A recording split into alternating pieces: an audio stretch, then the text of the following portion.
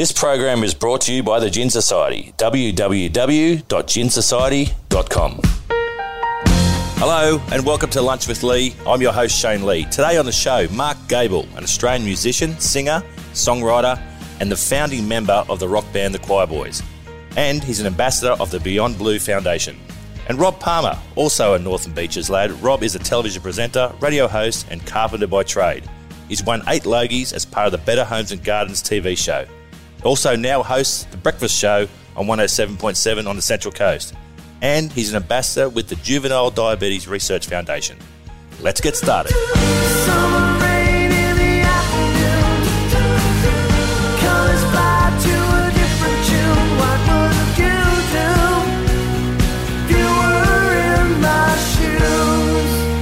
On the show today, Mark Gable, an Australian musician, singer and songwriter and the founding member of the rock band The Choirboys. Welcome, Mark. Woo! Shane, how are you, mate? Very good, thanks, mate. And Rob Palmer, television presenter, radio host and carpenter by trade. Welcome, Rob. Hey, Shane. I didn't know you were from the Central Coast. Sorry, Shane. I know you've got questions to ask, but fire away. We'll get into that later, okay? Let's back to the show. And Mark, how are you going, mate? So it's a pretty tough time for a musician, I'm sure, at the moment. It is particularly tough, and I've been talking to a few friends of mine, with their road crews and what I think the people that worked in the road crew are, and if you don't know what road crew are, they're the people that carry amplifiers and push black boxes, right? And then they hit the audience with sticks if they're misbehaving. Yeah, I've been hit. You've been hit. Yeah, I can imagine. And because the whole industry's fallen over, it's been hard on an emotional level, I think, for the performers as well as the crews, right? So the impact is quite alarming, really, when I'm looking on, particularly on Facebook. And, so I'm going through the process of everybody I know, calling them up or texting them, checking on them. That's a good idea, yeah. Because I'm going out of my mind as well. I mean, look at me. I mean, you can't see it in a podcast, can you? No, you can't. Oh, well, imagine this. Yeah. I'm going out of my mind. Yep.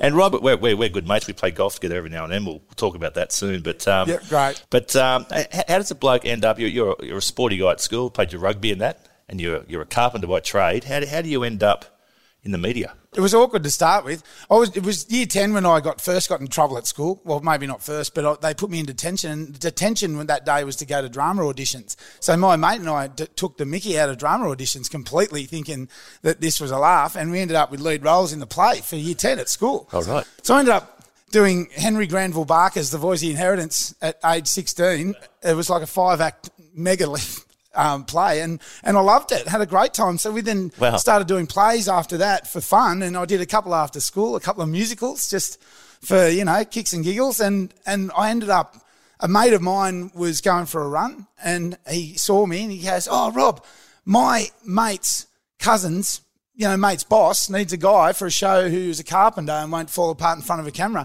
And he goes, "You do carpentry, don't you?" And I said, "Yeah." And he knew I'd done the school plays, so he said, "You should try." And I did. I got this woman came around with a camera one day and got me up in mum's attic. I was still living at home. And I had to take a door off. There was one door that was sticking, so I went and took it off. I said, "Yeah, this is how you do it. You just get your plane, you slide it along like that. Easy as." And then you put it back on. I went to put it back on, and it was all upside down. So I was trying to work out why the hinges wouldn't fit back in the holes. And I was doing it upside down. So that's a shame. And that was my demo tape, and they gave me a job, and that was about 2000. So you failed at carpentry, and succeeded in media. The carpenter found his jazz hands. Well, it's amazing. The carpentry, I do love jazz hands. But carpentry was the first thing because my dad and my grandfather are all builders. My uncle, my brother, are all builders, and so I was sort of destined to go down that road. And I liked it and I could do it, but really my heart was making a fool of myself, and that's where I ended up landing. Yeah, you're making a fool of yourself in media is very important. yeah, well. And Mark, growing up for you was you're purely a creative guy. You're in your photography. Was music always going to be your thing? I think it was, because I was 13, and I won't tell you what year that was, 1963, and the Beatles arrived. I said the year, didn't I? The Beatles arrived, and I went, that looks easy.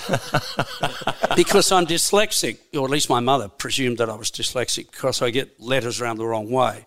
Like, spelling a word like Shane, for instance, the A and the, Really, you write them backwards? Yeah, well, you know what I mean. I see, I'll look at words, right, and I'll go, can you swear on this show? Swear away. Well, I think, well, I couldn't think of a swear word, but, I think it says something like, dysfunctional, debauchery, bottom hole, when it actually says... Shane. Yeah, it says McDonald's, Shane. Right. But anyway, the point being is I thought, I looked at the Beatles, right, and I remember looking at Paul McCartney and going, he looks so happy. I got to do this. This looks like it's a lot of fun. And I was very shy around girls, so I just started doing music. And look, I can even remember the first song that I wrote when I was 17, and I'm going to sing you a bit of it now because it came back to... No, it's not fantastic. It came back to me about a month ago. Please be my evil Sunday, preach innocence to me right now. No, what? I don't know the rest of the song. Don't quite understand what just got said. I just said, please be my evil Sunday, right. Preach innocence to me right now. That's genius. I already spent some time with yourself there. Yeah. But that's the only bit that I can remember of the song. Curtains were drawn? Yeah. So talk me through, it must have been some fun times, the music in the 80s, being on the rock scene, touring around. Can you remember much of it or...? Nah, I can't. What's your name? Look, I took it for granted. Some people didn't take it for granted, but I guess most of us, we thought it was going to go on forever. And sadly, once it got into the 90s, the last great rock and roll band, of course, was Nirvana, and after that it just went downhill rapidly, So I took it for granted. We all thought it was going to last forever. And we did because it came, through the 50s and 60s and through the 70s, pub music, and then 80s. It was halcyon days because everybody used to go and see a pub and a band. No, they used to go see a band in a pub. I sounded like Joe Biden then. That's right. That's right, yeah. I saw that. You remember, yeah.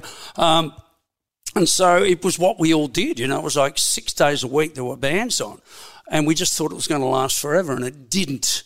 And it was just such an amazing time. I remember seeing the first time I saw the Divinals on a Tuesday night at the DY Hotel, right? And, Ian, our bass player, Link, we call him, he goes, because he cut his hair off and looked like a monkey, missing Link. Anyway, another story. He goes, oh, you got to come and see this band. He's got this chick singer, and they're amazing. And I was like, oh, my God, this is Australia? And there's this amazing band on stage, and it was like 200 people, a standing ovation at the DY Hotel Tuesday night, right, for a rock and roll band, It was incredible time. That's cool. Did you realise that it was, when you say it doesn't last forever, was it a slow wind down? Did you say, was it just something all of a sudden it stopped? Well, I think they legislated against live music because of, the problems of people urinating and defecating in neighbours of pubs' gardens, right? And people don't right. like poo and wee in their gardens, right? And all the disturbances, And I think that, look, that's part of it, smoking laws, you couldn't drink and drive anymore. Oh, it was great fun in the 70s. Hi, cops, love you. You couldn't do that anymore. Yeah. You associate a rock gig with freedom, don't you? And just doing whatever you want and it's going wild for that night. Yeah. But Rob, you love your music as well, and this is not quite rock and roll, but you did a Bing Crosby show, didn't you? Yes. Oh, wow. A little tribute to Bing Crosby. Can you give us a bit? Oh. Come on. What have we got? Better hurry. Oh, give me land, lots of land under starry skies above. Don't fence me in. Let me ride through the wide open yonder. I'm feeling a bit funny inside. Don't fence me in. Mark's just heading to the garden, everyone. No, well, it's Bing Crosby. It was for the Blue Rinse Brigade, and it was a lot of fun. Magic. I loved it. We did a little story. It was sort of me as a fan of Bing Crosby, not me as Bing Crosby, because no one can sing like Bing Crosby. He's got this amazing crooning voice that just, I don't know, it's so penetrating. But I'd just get up there and tell a story about, oh, yeah, I'm this and I did that. And, I was talking about Better Homes and Gardens, talking about just me getting on with life and finding this Bing Crosby who I thought, who's this? And then listened to a few songs and got to like it and then shared my experience of loving Bing Crosby with the crowd. And it was good. going back to the front of the podcast when you said that it was quite by accident that you got into the media, and you're singing away there, and I'm going, yeah, I'm sold. And it's just amazing. You start out on one thing, then you end up being on stage singing to the Blue Rinse set. You find your role eventually. I think if you're not scared to try stuff, and that's what I'd like kids to be able to be confident to try stuff that's different, that they don't feel is mainstream, because kids can often get pigeonholed into something that they feel that they're pressured into, and not really let their heart shine and let their love for whatever they really care for. That's an important thing. Drive them, and so I think kids really need to be able to be confident enough to tell their parents and their mates what drives them, what they like, and have that accepted, not ragged on. Yeah, that's good, because I know a 47-year-old cricketer who wanted to be a stripper. We all have our limitations. Yeah, and his parents, and his family, friends, and all his cricket mates wouldn't let him do it. No. I think he's broken hearted because... Well, I think he does it anyway. I know. I had to stick mainstream. Anyway, we'll get back to the show. Mark, I want to thank you, mate, because I remember the Choir Boys growing up for me, but that was one of the first real Australian bands, and the song Run to Paradise, which I actually used to think was about... I thought the song was about heroin, but it was an anti-drug song, wasn't it? Well, it was really just an observation of Northern Beach's lifestyle. Yeah. Because I could never understand how so many young people could be stoned all the time and drink so much beer, and we were all living in paradise. And I was teetotaler. I never drank, never smoked dope, never did anything like that. And the amount of people that were like high as kites, and I'd go, wow, you've got everything here, but you still got to escape. Yeah, it just amazed me. So it was really just everything that I saw growing up on the northern beaches of Sydney. And that song would have changed the lives for yourself and for the band, I'm assuming. Was that your first big hit? Well, yeah, it was our first big hit, yeah. And it changed the life of a young girl that I met. I think it was Alice Springs, because we were doing shows out there, and her mother brought her along. And look, I don't remember her name. Her name was Alison, right? And the lady said, Mark, this is my daughter Alison, and I made her with a father in the back of a Holden listening to Run to Paradise. There you go. That's it. I wonder if Run to Paradise got him there, or if he was on the way there. You never know. I don't know if we get through the 4-bar intro.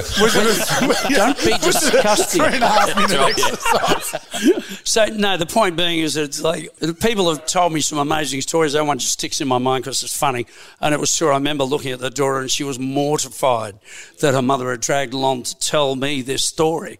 But nonetheless, there she was, evidence of the fact. But I think that, the song means more to people out there than it does to me. I went through the pain of writing it and recording it, and it wasn't easy. I had to revisit it a couple of times to get it the way I wanted, but it's like people out there, they go, I just love that song, and they dance to it, and it's easier for them, I think. Taking you back to those days when you were talking about you couldn't believe how people were escaping and being lazy and the bludgers, and yet you're living in paradise. When you had that hit, did that change your perspective on your world then? Well... Did you want more? No, I don't think it changed my perspective. I think it made things harder, because it's one thing. I think there are several artists that are very good at having hits. I would be really good at it now, right? Really, really good at it. At having them. Having hits, right? Yeah. But I've learned a lot, and I think that's why In Excess was so good and U2 was so good and, Midnight Oil, et cetera, et cetera. There's a difference between striving to have a hit and then having a hit, and I just wasn't really keen on being chased down the street by people, Yeah. It's him! Yeah. Hey, Mark! And I go, gee, now I go, come here. Give us a hug. Give me a hug, you COVID bastards. We'll hold it there for a minute, and we'll be back right after this.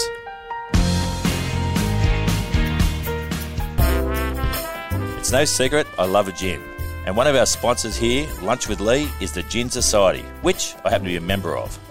When you sign up, they'll send you a full-size bottle of amazing craft gin, delivered to your door every 2 months, plus the latest issue of their beautiful Gin Journal magazine, and a surprise gift absolutely free. Each gin is sourced by a team of experts looking for exclusive, unique and exquisite drops from around the world. A subscription to the Gin Society is your passport to the world of craft gin. No strings attached. Cancel any time. Check out the website, www.ginsociety.com. All listeners of Lunch with Lee can enjoy an exclusive $20 off their order when they join the Gin Society. Simply visit www.ginsociety.com and just use the code LunchWithLee20 at checkout. Spartan Sports is recognised as one of the world's most exciting and innovative sporting brands with a community focus. Our product range across cricket, rugby, football, volleyball, basketball and fitness has been developed to sell directly to any club, school, corporate or individual. Go to our website and order directly to your front door, www.spartansports.com. Spartan Sports, unearth the warrior in you. John O'Brien is a legend of Australia's beer industry. In 2003, he dreamed of producing a great tasting beer that could be enjoyed by everyone, free from the ill effects of mass-produced wheat and barley. John began a brewing journey blending unique aromas and flavours offered by ancient grains such as sorghum and millet. He perfected recipes over time which have led to 40 local and international awards, including 3 gold medals at the Australian International Beer Awards, a gold medal at the Indies, and a silver medal at the Beer World Cup. Proudly 100% Aussie-owned, made in Ballarat, O'Brien Beer is Australia's most awarded gluten-free beer and widely available around Australia through major retailers and online at rebellionbrewing.com.au. O'Brien Beer, the beer that loves you back.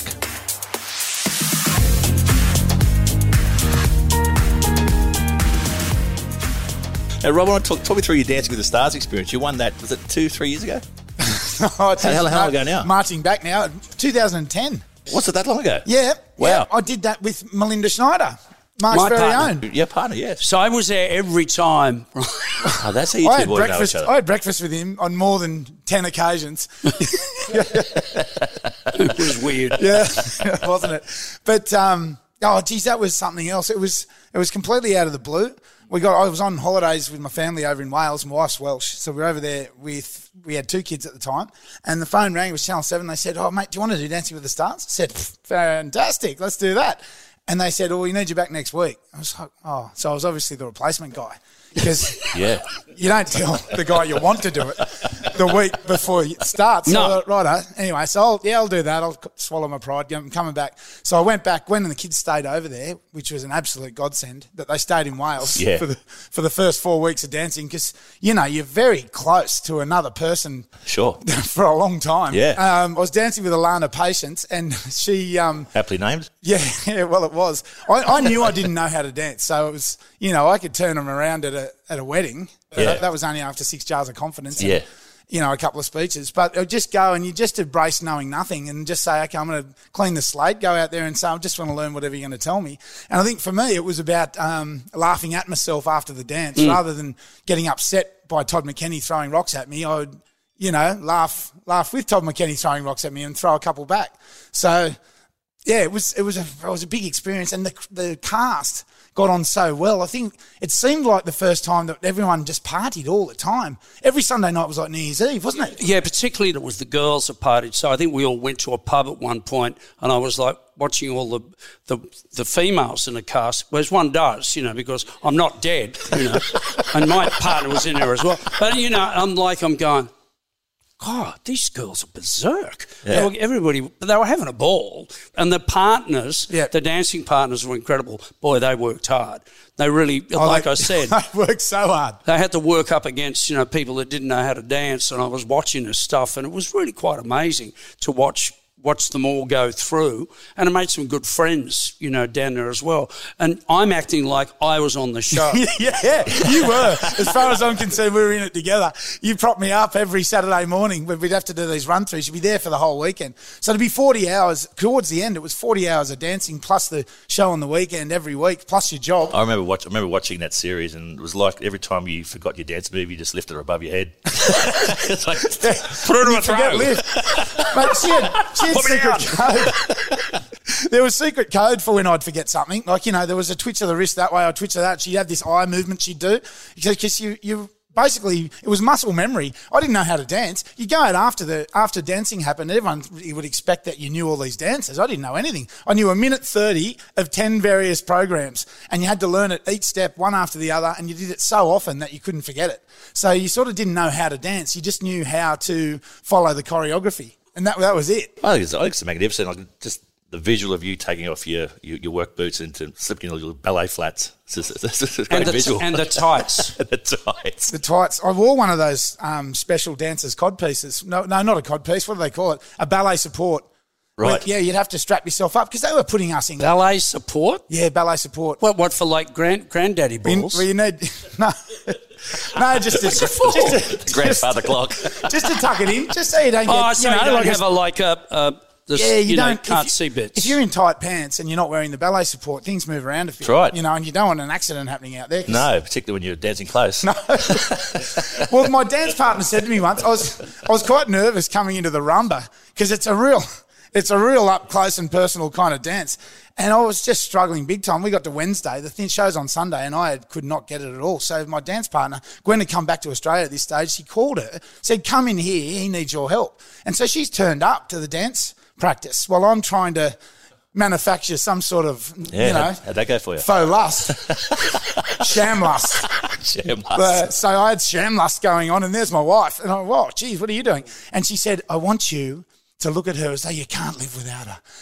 You need it. She's your breath. She's your everything. I went, righto, there's the instructions, boss. That's a wrap. And then we went for it. And it sort of changed something. So she said to me, guys, if I can't feel you on my leg, then you're not close enough. And I went, right. Well, okay, wow. Okay. So we packed the awkwardness away. And from that moment, I think it got easier. Yeah, did you get like a little bit, like Woody?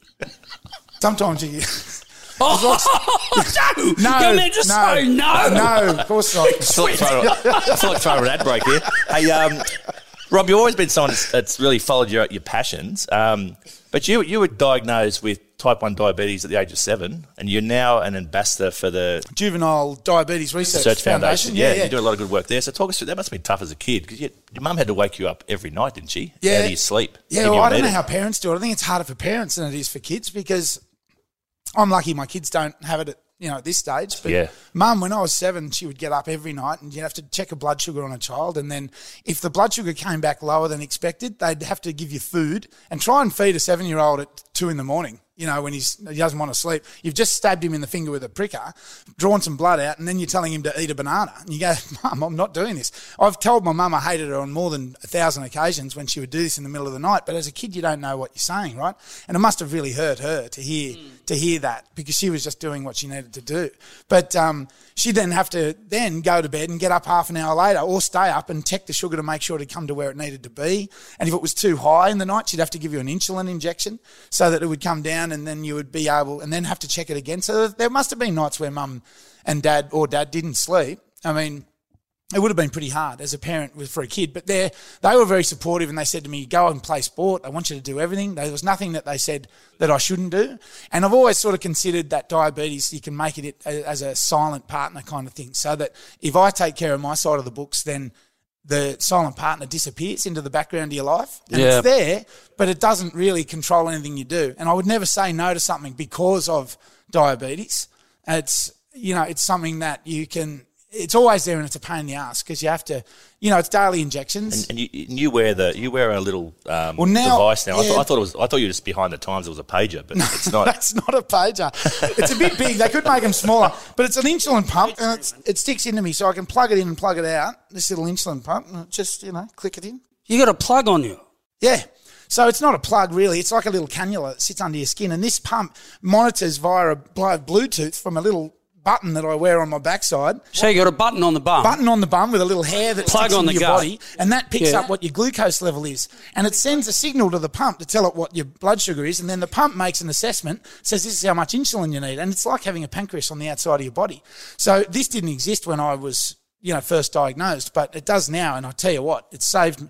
I used to pass out all the time. I'd walk down, and just collapse on the floor and start convulsing. I remember the first time I went away with my wife, now wife, and my father-in-law. We went up the Hunter Valley. We're sitting there having a glass of wine with dinner, and I just had too much insulin and not eaten enough food, and all of a sudden it hit me like a stone. I dropped to the floor. I was bashing my head on the ground, and you know, and he was sitting there trying to hold me and he's gone far out. Which wouldn't be easy to do looking at you. No, when you're moving around fast. Bloody hell. Yeah. You know, but the moment I knew that I needed more help than my own management with insulin and blood sugar tests was to get the pump was when I did it in front of my own kids. You know, the youngest was 2 and I'd made soup for the kids and I'm bringing soup over to the table thinking, this is a great soup, kids, you're going to love this. I put it down on the table, then one of them wanted garlic bread with it, and because you just say yes when you're a dad, and you just want, I don't want arguments, so yeah, we'll put it in, put the garlic bread in, just hold on, we'll get the soup in a second, we'll get the garlic bread ready, and my insulin had started working too fast, and as I came over with the garlic bread, I've hit the ground. Gwen was in the shower upstairs, I didn't even know she was home. Frightening for the kids. But the kids saw their dad shaking on the ground, bashing my head, I had a bruise, my face was purple, and I woke up. The next thing I remember was an ambulance officer, the next door neighbour, my wife, all standing over me, and my daughter just crying, saying, Daddy, I'm sorry I didn't get you a pillow. So, you know, because I was black in the face, so I bashed myself senseless. And that was the moment that I said, I've got to use all the medical help I can to make sure that this doesn't happen again. Yeah, wow. One of the things we try and do on Lunch with Lee, whilst I get on the show, you know, sportsmen or musicians or business people, the underlying theme we like to talk about is men's health, and that's a really important message you just said there.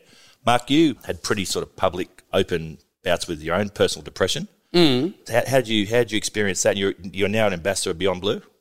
Yes, well, you know, let's say that it was self-induced. And also there's an interpretation in my mind that we might mix up depression with grieving about certain circumstances in our lives. And I think that, you know, when the career wasn't going well and the marriage wasn't going well, I decided we were going to Germany to record an album. So I thought that I'm going to be Keith Richards, you know, for as long as I need to be. So, you know, it was drugs and alcohol and, you know, all that kind of thing from the day that I got on the plane to 13 years later, right? And 13 years later, I woke up one afternoon on a Monday, after missing an appointment with the kids, doing something for the kids, and I went, something's broken. And I just realised I couldn't drink or do drugs or anything like that ever again. And that's when I stopped. It's amazing how powerful your love for your kids is too. It's part of the trigger, it sounds like. It is, yeah, because the love for our kids is real love. You know that, you know, when you're with someone and go, and I'm looking in your eyes, Rob, and I go, I love you. I like this. You know, and you know, you look pretty in that dress. Yeah, I can see deep I behind love you. those eyes. You don't quite mean it in the same way. Do you guys want me to leave? No. We're only acting. Shane, Okay, you're good. next. We're only acting, Mr. Lee. We're only acting. That's lust. You know, that's reproduction. That's the way I call it. But so the love for the kids is very important because you realise you're letting them down and all the rest of it, and, you know, you're a schmuck. And so, but it was easy, bang, just one day. And so it was a week before that I'd seen a couple of sports people who were ambassadors for Beyond Blue on telly, right? And they're going, you know, we've had depression because, I mean, I don't know why sports people would have depression. It's not like it's an arduous job, you know. You know, like having to train every day and having to win all the time, having to deal with losing. But, you know, there they were talking about it, and I went, maybe that's what I got a few years before, because I had about a few years before. And then when it hit me, I went, depression. So you reckon the visibility, and because it's been spoken about a lot more, and that's what I like, is that it's not something that people need to hide behind or be ashamed of, because it's visible and it's understood that this is an illness that can really, 100%. Can really hurt you. And to see that and to be able to use that visibility of others for you to say, okay, this is where I'm at. Well, it worked a treat for me because obviously with men, right, it's we're meant to be strong, right, and, you know, we're meant to be leaders, you know, and nothing ever goes wrong. And so, you know, we're constantly having to think, you know, this is not being a man. What am I crying for, you know? And as a result of that, and I know one friend in particular who took his own life, and no one knew, you know, he didn't tell anybody, right? So that's the thrust behind Beyond Blue, is to initially to express it to men, visibility for men, so that they would be aware that it's okay to talk about it, or to start making it okay to talk particularly about it. in the music scene, because you're right, you hear a lot of ex-sportsmen talking openly about it now, but you don't necessarily hear musicians talking about it. No, because... What's the reason behind that, I don't know what the reason is. I haven't figured it out, but I know several that I believe, and once again, I'm not a medical practitioner, that I believe that have depression but won't deal with it and find it hard to be responsible for it. And I guess a lot of it has got to do with lifestyle. Okay, you reckon? If you're a cricketer or a sports person, you don't go, I just think I'll get bloody drunk, mate, and, buy some cocaine or something. You don't do that. But with rock and roll, it's like you have this part and parcel of what it is, and everybody's doing it. No one's peeing in a cup, are they? And I guess I was probably the first one, at least in Australia, to come out and say, I've had depression. But, Bruce Springsteen, he had depression.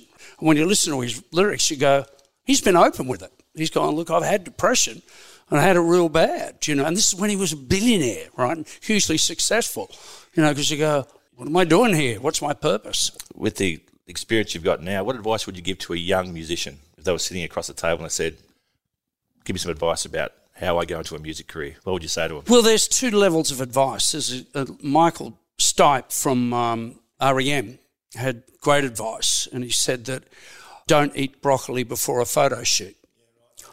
Yeah, and or quinoa. Hey? Or quinoa. Yeah, right. Yeah. Any of that, Don't try and spell that. But then, like I say, with the humorous side of it, you go, don't do it, right? Because people think that it's easy because they don't fit into the normal world. It's not easy. It's extremely difficult, and it's arduous and emotionally stressful. It can be very rewarding and a whole lot of fun, like entertaining audiences. It's just amazing. Yeah, but you've got to survive while you're not getting paid too, don't you? Well, that's right, and that's been very tough, and that's why I want that $10,000 you owe me. It's on its way. Well, and I've said it publicly now. But the advice is that you have to be passionate about it, almost psychotic. I'm just doing this. I don't care who says what. I'm just doing it, and I'll keep on going and keep doing it. But remember that there are pitfalls. There are things that go wrong. It's fraught with problems. It's not an easy industry, and there's very few people that survive and come out of it the other end. It's like every other industry in the world is regulated to a degree. This is the only industry I know that still works on Gestapo lines, or should I say mafia lines. It's unregulated, and it's extremely difficult to navigate. And Rob, what advice would you give a young kid who wants to go into, say, the media industry? Well, it's pretty, you got to really like it. Yeah. You got to really like it. It's sort of one of those things. But as far as I'm concerned, going into media was one of the most fun things I've ever done because I loved it. And I didn't follow a rule book as such. It was I was lucky because what I was doing was carpentry on TV. They just said, to build stuff, do what you can do, but do it in the way you love doing it. So I was sort of mixing carpentry and performing together to be myself on telly. And I felt like the luckiest kid in the world. And me and Jason Hodges and I would look at each other and just go, we have been kissed on there. Like you're a landscaper, I'm a carpenter, and here we are just doing this show for fun. So speaking of entertainment, Mark, where can we hear you at the moment? Can we hear you doing sessions online, or are you doing anything like that? Well, what we did was 2 weeks ago, Choir Boys did our first live stream. Fantastic. And look, we had a ball. You know what? It's the future. Yep. I don't think we're ever going to leave our houses again. Righto. That sounds awesome. Because we've got mating software now, right? And we really don't even have to meet people to have babies anymore. You could just send it in the post. Yeah, deliver in a paper cup. It's just got to keep it cold. That's the hardest thing. Aussie Post probably won't get there on time. Refrigerated truck sales are going right up. There is going to be some COVID-friendly gigs next year, I heard. Word on the street is that I think it was Marsha Hines and a few other acts are doing COVID-safe gigs for certain venues that have to register as COVID-safe venues, and they'll be able to get gigs back on stage for people. Well, I'm doing a COVID-safe gig next Saturday at Lizottes up in Newcastle. Yeah, beautiful. And it's the Great Rock and Roll Stories show that I've done once, right? And I tell all the stuff about all the rock and roll people that they don't want me to tell. Put it this way, when I first did the show and I posted it on Facebook, Steve Kilby, the singer, bass player, songwriter from the church, goes, "Don't mention me," on the post, right? So there are people that don't want me to mention them, but I will anyway. You do it. I don't care. I don't care what I say about them, as long as I make money out of them. I'm joking. Well, boys, I want to thank you both for coming on the show. I want to thank you. Keep up doing the good work, mate, you're doing with the Juvenile Diabetes Research Foundation and Beyond Blue, Mark, as well, mate. And I really do appreciate it. And we'll put up on our socials that stuff you're streaming so our listeners can go to it and listen and hear some of those interesting stories, mate. Oh, yeah. Thanks, Sano. Thank you. That's it for Lunch with Lee this week. A big thank you goes out to our guests, Mark Gable and Rob Palmer. Thanks to Hilton Headley for your hard work in making things happen. And thanks to our sponsors, the Gin Society, Spartan Sports and O'Brien Beer. Make sure you hit subscribe at Apple Podcasts or wherever you get your podcasts from. And do us a favour, hit 5 stars. And if you're passionate, leave a review. And come check us out on our socials. I'm at Lunch with Lee. Next week, we'll be chatting some more top dogs, some complete legends about sport, music and business on another cracker episode of Lunch with Lee. We'll see you then.